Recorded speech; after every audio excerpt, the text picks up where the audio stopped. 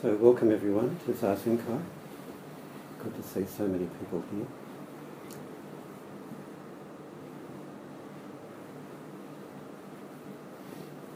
Last Tuesday I gave a talk and the title of it was The True Man of No Rank, and it's based on a koan by the Zen teacher Rinzai, who said there is a true man of no rank who's coming in and out of your senses all of the time. Look, look, who is that man of no rank? Or that woman of no rank? And I also connected it with a book that I had read recently, which I think is a very good book, and I'd recommend you to read it. And it's written by Alain de Botton, who's a very well-known philosophical writer, and it's called Status Anxiety. And it outlines in a very clear historical way how we're all caught up with superior and inferior, where we are in the status hierarchy in a culture. And we're all caught up in it in one degree or the other. And it's what runs our lives to a large extent, because any human being who goes beyond just having food and shelter and then wants to have interesting clothes, objects, wants to live in a nice area, da-da-da-da-da. As soon as you get beyond that, you're into some kind of status. And the reason why he says that we have status anxiety is that there's kind of two loves that he outlines. And one is kind of okay and acknowledged, and the other one isn't really. And it's okay to be loved in an intimate relationship, to be married, have a partner or family who love you and you love in return. That's okay. The sort of forbidden kind of love, or unacknowledged kind of love, but it's out there all the time, is that we want to be loved by the world. We want to be respected. We want to be thought of well. And so that's what drives everyone's need for higher education and better material things and a good house and good clothes, etc., etc. And we're all caught up in one degree or the other. But when it's unacknowledged, like emotion that's unacknowledged, if it's not acknowledged, it comes out in a twisted kind of way, like something like snobbery. And Rinzai's statement, the true man of no rank, is addressing the fundamental principle there, which is in all true spirituality, not just Zen, but Christianity as well, that the spiritual path is about getting out of this game of superior and inferior comparison. And that's the great liberation of Dharma practice, of spiritual practice, is to get out, not just intellectually get outside of those concepts, but to be really free of them. So we see the equality that runs through all things. That's the great liberation, one aspect of it anyway. Now, to give this name a talk, the name of this talk is Wabi Sabi. Now, some of you may be familiar with that term and some may not, but it's a Japanese term which describes a certain aesthetic sense. And by the way, this talk might meander a little bit. It's not going to be quite so linear, but it's kind of in the spirit of Wabi Sabi, I suppose, anyway, and that it's rather incomplete and asymmetrical. But I'm going to go back a lot into some of my memories and experiences of when I first took up Zen practice in Japan and lived in Kyoto back in the 1970s. But let me give you an idea of what Wabi Sabi is.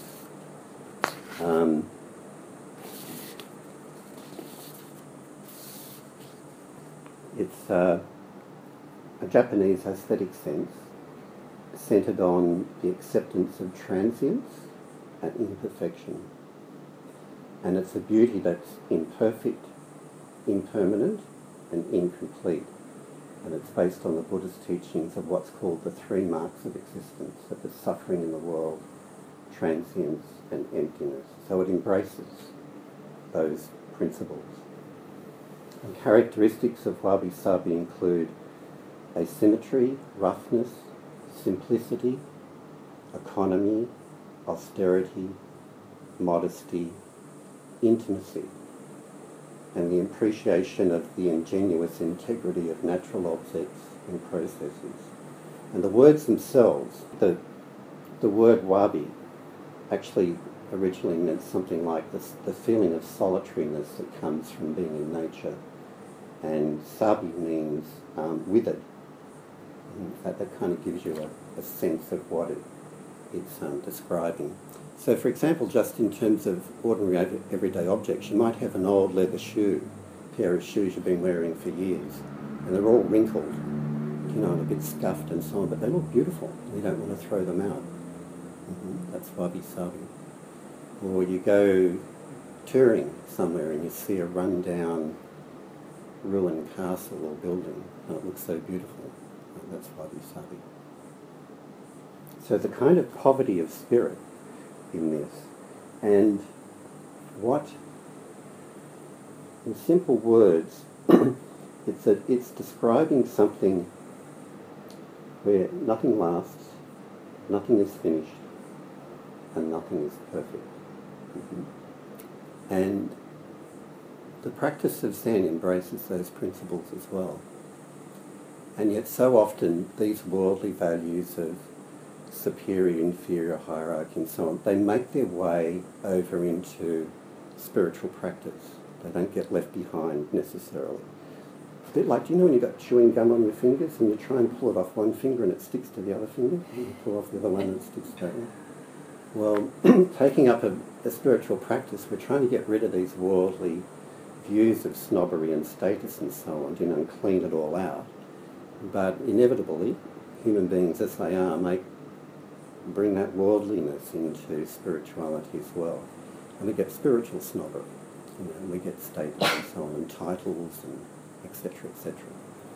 But the true nature of spirituality is really to cut cleanly through all of that, to see it for what it is.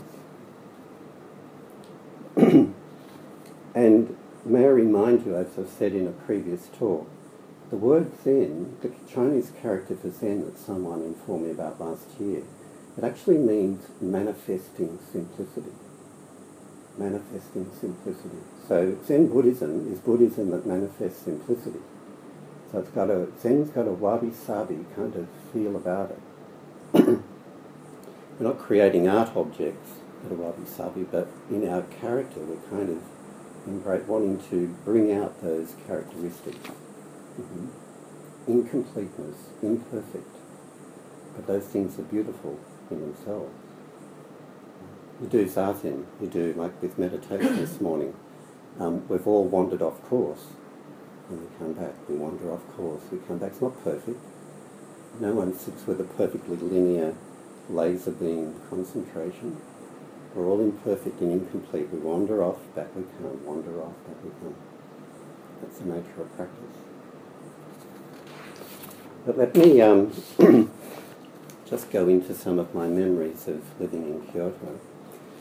First of all, I think my very favourite verse, I won't call it a haiku because it's not technically a haiku, but my favourite verse is one by Dogen Zenji. And the verse goes, "There at midnight, windless, waveless, the old boat is swamped with moonlight." And apparently he wrote that verse when he was travelling back to Kyoto from his temple Eiheiji, which is about 2.5 hours train ride out of Kyoto these days. But Dogen grew up in Kyoto, went to China, came back and became a Zen priest. And he wanted to get as far away from Kyoto as he possibly could. It was the imperial capital. He wanted to get away from all the pomp and the ceremony and the hierarchy and the status. So he found this little temple way out in the middle of nowhere. And even if you go out to it today, you take a big train that takes you past Lake Biwa, where this poem was written. And then you get another little train, and then you get another little train, and then you walk to this really obscure little valley, and then you see this beautiful temple. So he just wanted to get right away from it all. And this verse has the spirit of wabi-sabi in it, kind of a poverty of spirit. And when you, I'm being a bit philosophical about it, but when you look at it, those words there at midnight, the word midnight conjures up, in a Zen poetic sense, like the deep dark of night, the middle. It's kind of a metaphor for emptiness. There at midnight, windless, waveless, like the stillness, the emptiness. Within that emptiness, the old boat is swamped with moonlight. That empty boat is full of moonlight, right? And it's a beautiful translation because the cadence comes down on the word swamped. It's swamped with moonlight. And in a philosophical sense, that poem embraces emptiness as form, and form as emptiness. Right? The emptiness is full, the fullness is empty. And I imagine this little boat as being a little old fishing boat, and it's worn down through use, and it's nearly falling apart, and it's helping a poor family to survive. But it's a beautiful poem. But Dogen, in the true spirit of Zen, felt like he needed to get right away from this kind of worldly, competitive, hierarchical, status-driven society, so that his monks could be free of that and really see into something that was much more simple. And we aspire to do the same thing today. Now I'm jumping here, but another book I read recently, I read a lot of books over the holidays, was one by John Ruskin. And John Ruskin was a 19th century, I think, art critic and political scientist. He's actually the person who inspired Gandhi to take up his Satyagraha movement. And he had this same sense of wabi-sabi that he appreciated in art. He was a great fan of John Turner.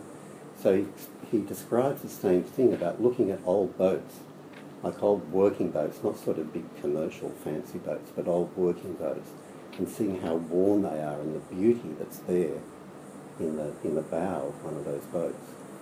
And it describes John Turner's paintings as also capturing this asymmetrical kind of worn, torn look about boats, just because they're working boats, and they're out there in the storms.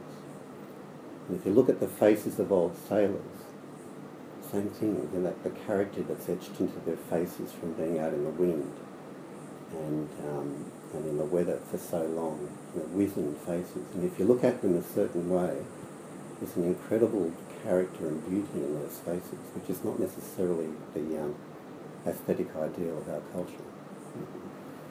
But there's a beauty which is there. Coming back to Kyoto, when I lived there, I had a lot of time in my hands. I wasn't working, I was doing Zen practice every day and going to the temple, but I had the afternoons off. And I visited so many temples in Kyoto, and there's many, many ones which are there. So I visited all the Zen temples. It's like I went on a daily pilgrimage and walked to a temple and had a look at it and came back. And then I went through all the Zen temples. I started to look at the Shingon temples and the Nichiren temples and so on. And then I remember there was one particular one I wanted to see, which was called the Temple of 1,000 Buddhas. And so I went out of my way to see this one, and it was 1,000 Buddhas all lined up perfectly in symmetry, all sort of gold plated. And it was, I thought, I'm done with Buddhist temples now after this one, because they kind of look like a rows and rows of kind of businessmen in suits at a business conference or something, sitting up there like they're in their gold. And it didn't seem to me quite in the spirit of wabi-sabi, but I didn't know those words at the time. And so what I did from then, I thought, I'm not going to any more temples, I'm sick of them. And I then used to wander the back streets of Kyoto into all these sort of old suburban areas. And I came across ruined temples, like abandoned temples, like old Zen temples that had grass growing over them. The tiles were falling down, and there was grass growing through the cracks. And do you know that outside Buddhist temples there's two guardians on each side? Those big bottled guys like that. They're fighting demons. And they look like bouncers outside a nightclub. They're kind of like, if you're going to come in here, don't mess with him. Right? This is serious stuff. And they were all cracked and worn. Instead of looking intimidating, you sort of had compassion for them because they're sort of faded. Right? And I remember thinking, I was entranced by them. I used to go back over and over again to seek out these old temples. And I just intuitively was attracted to them. I didn't know anything about wabi-sabi at the time. I didn't understand it intellectually, but that's what I was seeking out. This sort of old, ruined experience that was outside of status of some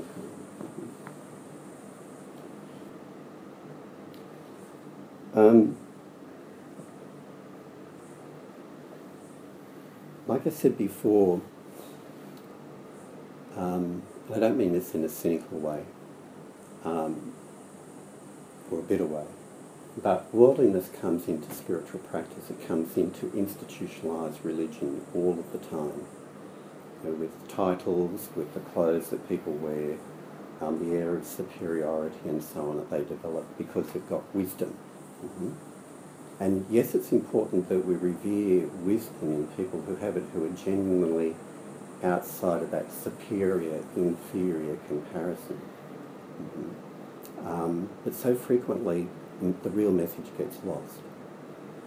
But when you look at the great founders of religion, Jesus was a carpenter. Buddha came from a high-status family. He became downwardly mobile, gave it all away to become a forest monk. St. Francis was born into a high-status family, dropped out of it to a life of simplicity and voluntary poverty. And they're our true aspirations, those people that we're aspiring to. Another Zen story associated with Kyoto, and maybe it's true or not, I don't know, but it's a good story. One of the great Zen teachers of Japan was Ikkyu, who lived in Kyoto, and he's a bit of a radical. And he ended up becoming the abbot of a great temple. And the benefactors of the temple put on this big feast for him, benefit dinner. So he thought, okay, I'll do a bit of teaching here. So what he did, he didn't go in his robes. He got some beggar's robes and put mud all over his face and looked really uncouth, and came up to the door with a begging bowl and said, "Do you know, I'm hungry, could I have some alms?" They said, "Go away, go away. This is dinner for the great priest Ikkyu, off with you." And then an hour later he comes back in his purple robes, and stands there and he says, "By the way, remember that beggar that came? That was me.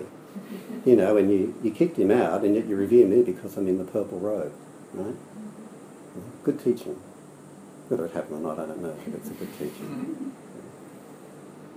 And other instances come to mind too, other memories come back. In the temple that I practiced in, we would do zazen in the morning, and then we would do a period of samu, like we did this morning, which usually weeding the garden. And I remember that there was this woman who used to come to the temple every few weeks, and she was kind of looked like the way she was dressed. She came in a Mercedes and parked a Mercedes, and she had perfectly coiffed hair, and she looked like a Japanese society matron, and she came with a baked cake, and she would come to bring a baked cake to the priest. And we would be working in there, and she would come past us, and she treated us with total disdain. Right? She wouldn't look at us, she wouldn't acknowledge us, and she'd take the cake in and she'd walk out with her nose in the air. Worshipping at the shrine of wabi-sabi. We can do it and never really get it. And we weren't angry with her, we just used to look out from the weeding and look at one another and go, roll our eyes, go back to weeding again. Some people don't get it. And the same happens in our culture. The same thing happens with churches here. Similar thing.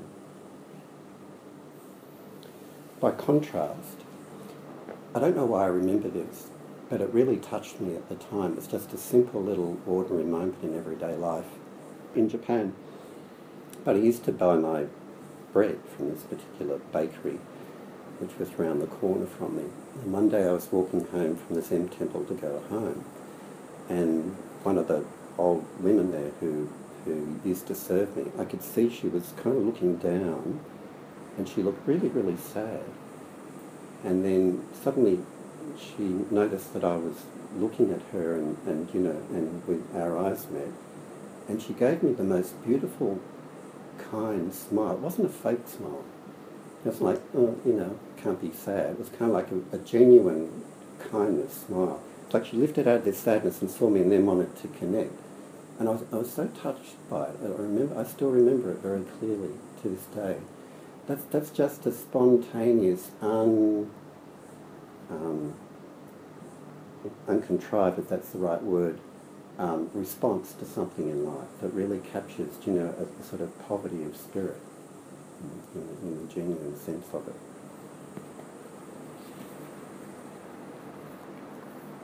So, when we bring this back to our own practice, remember we are called the Ordinary Mind Zen School. And it's important that in taking up this practice, that we're true to the spirit of that name, and the spirit of this practice should be always to get really cut through and see those superficial concepts of superior and inferior we get caught up in, and to even bring it to the way that we practice Zen practice. Because even being the Ordinary Mind Zen School, we could go, oh yeah, we're actually superior because we're ordinary. Right. We've really got it. And that's a false way of practicing as well. In our school, Joko never took up the title Roshi, and the rest of us never took up the title Roshi as well in the same spirit, because we didn't want to create this sort of hierarchy.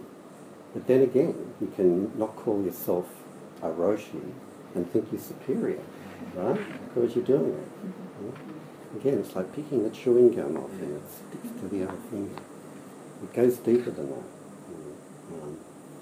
To really see through the falseness and the suffering that comes out of that superiority, inferior dichotomy. And speaking of Joko, I could imagine if Joko could hear this talk from her grave, that she'd say to me, Jeff, that's all bar humbug. And she'd maybe say something like, you're trying to create this pretty Japanese ideal out of Zen practice, and it's not pretty, right? It's rough, it's tough. And I'd have to bow to her for admonishing me too, because there's something in that. But what I would say to her is, you did call it the Ordinary Mind Zen School, and one of your favourite sayings that you repeated over and over again, which we loved, and we loved you saying, was, on a withered branch, a flower blooms. On a withered branch, a flower blooms. And Joko in herself epitomised this wabi-sabi spirit as someone who was down to earth, unpretentious, a little bit rough around the edges sometimes, but really embodied this down to earth spirit of genuine humility. And we can aspire to it. We can't expect it. We can't aspire to it, and we can't kind of make it a goal either. We just have to do the work day by day, and then the wisdom naturally kind of just emerges. It can't be created. And if we practice in that way, to go back to those fundamental Buddhist teachings, the three marks of existence, suffering, emptiness, transience, our practice is to be marked by those marks of existence. Our practice is to allow the suffering to be there, only not in a victim way, in a noble way, to allow the transience and the ageing process to be there, to recognise the insubstantiality of who we are and what life is, and allow ourselves to be touched by those elements rather than trying to rise above them into some perfect idea of enlightenment. Forget about that. And if you practice in that way, something just, it's not contrived, you don't create it, it just emerges out of your being. And that's the way to continue with this practice.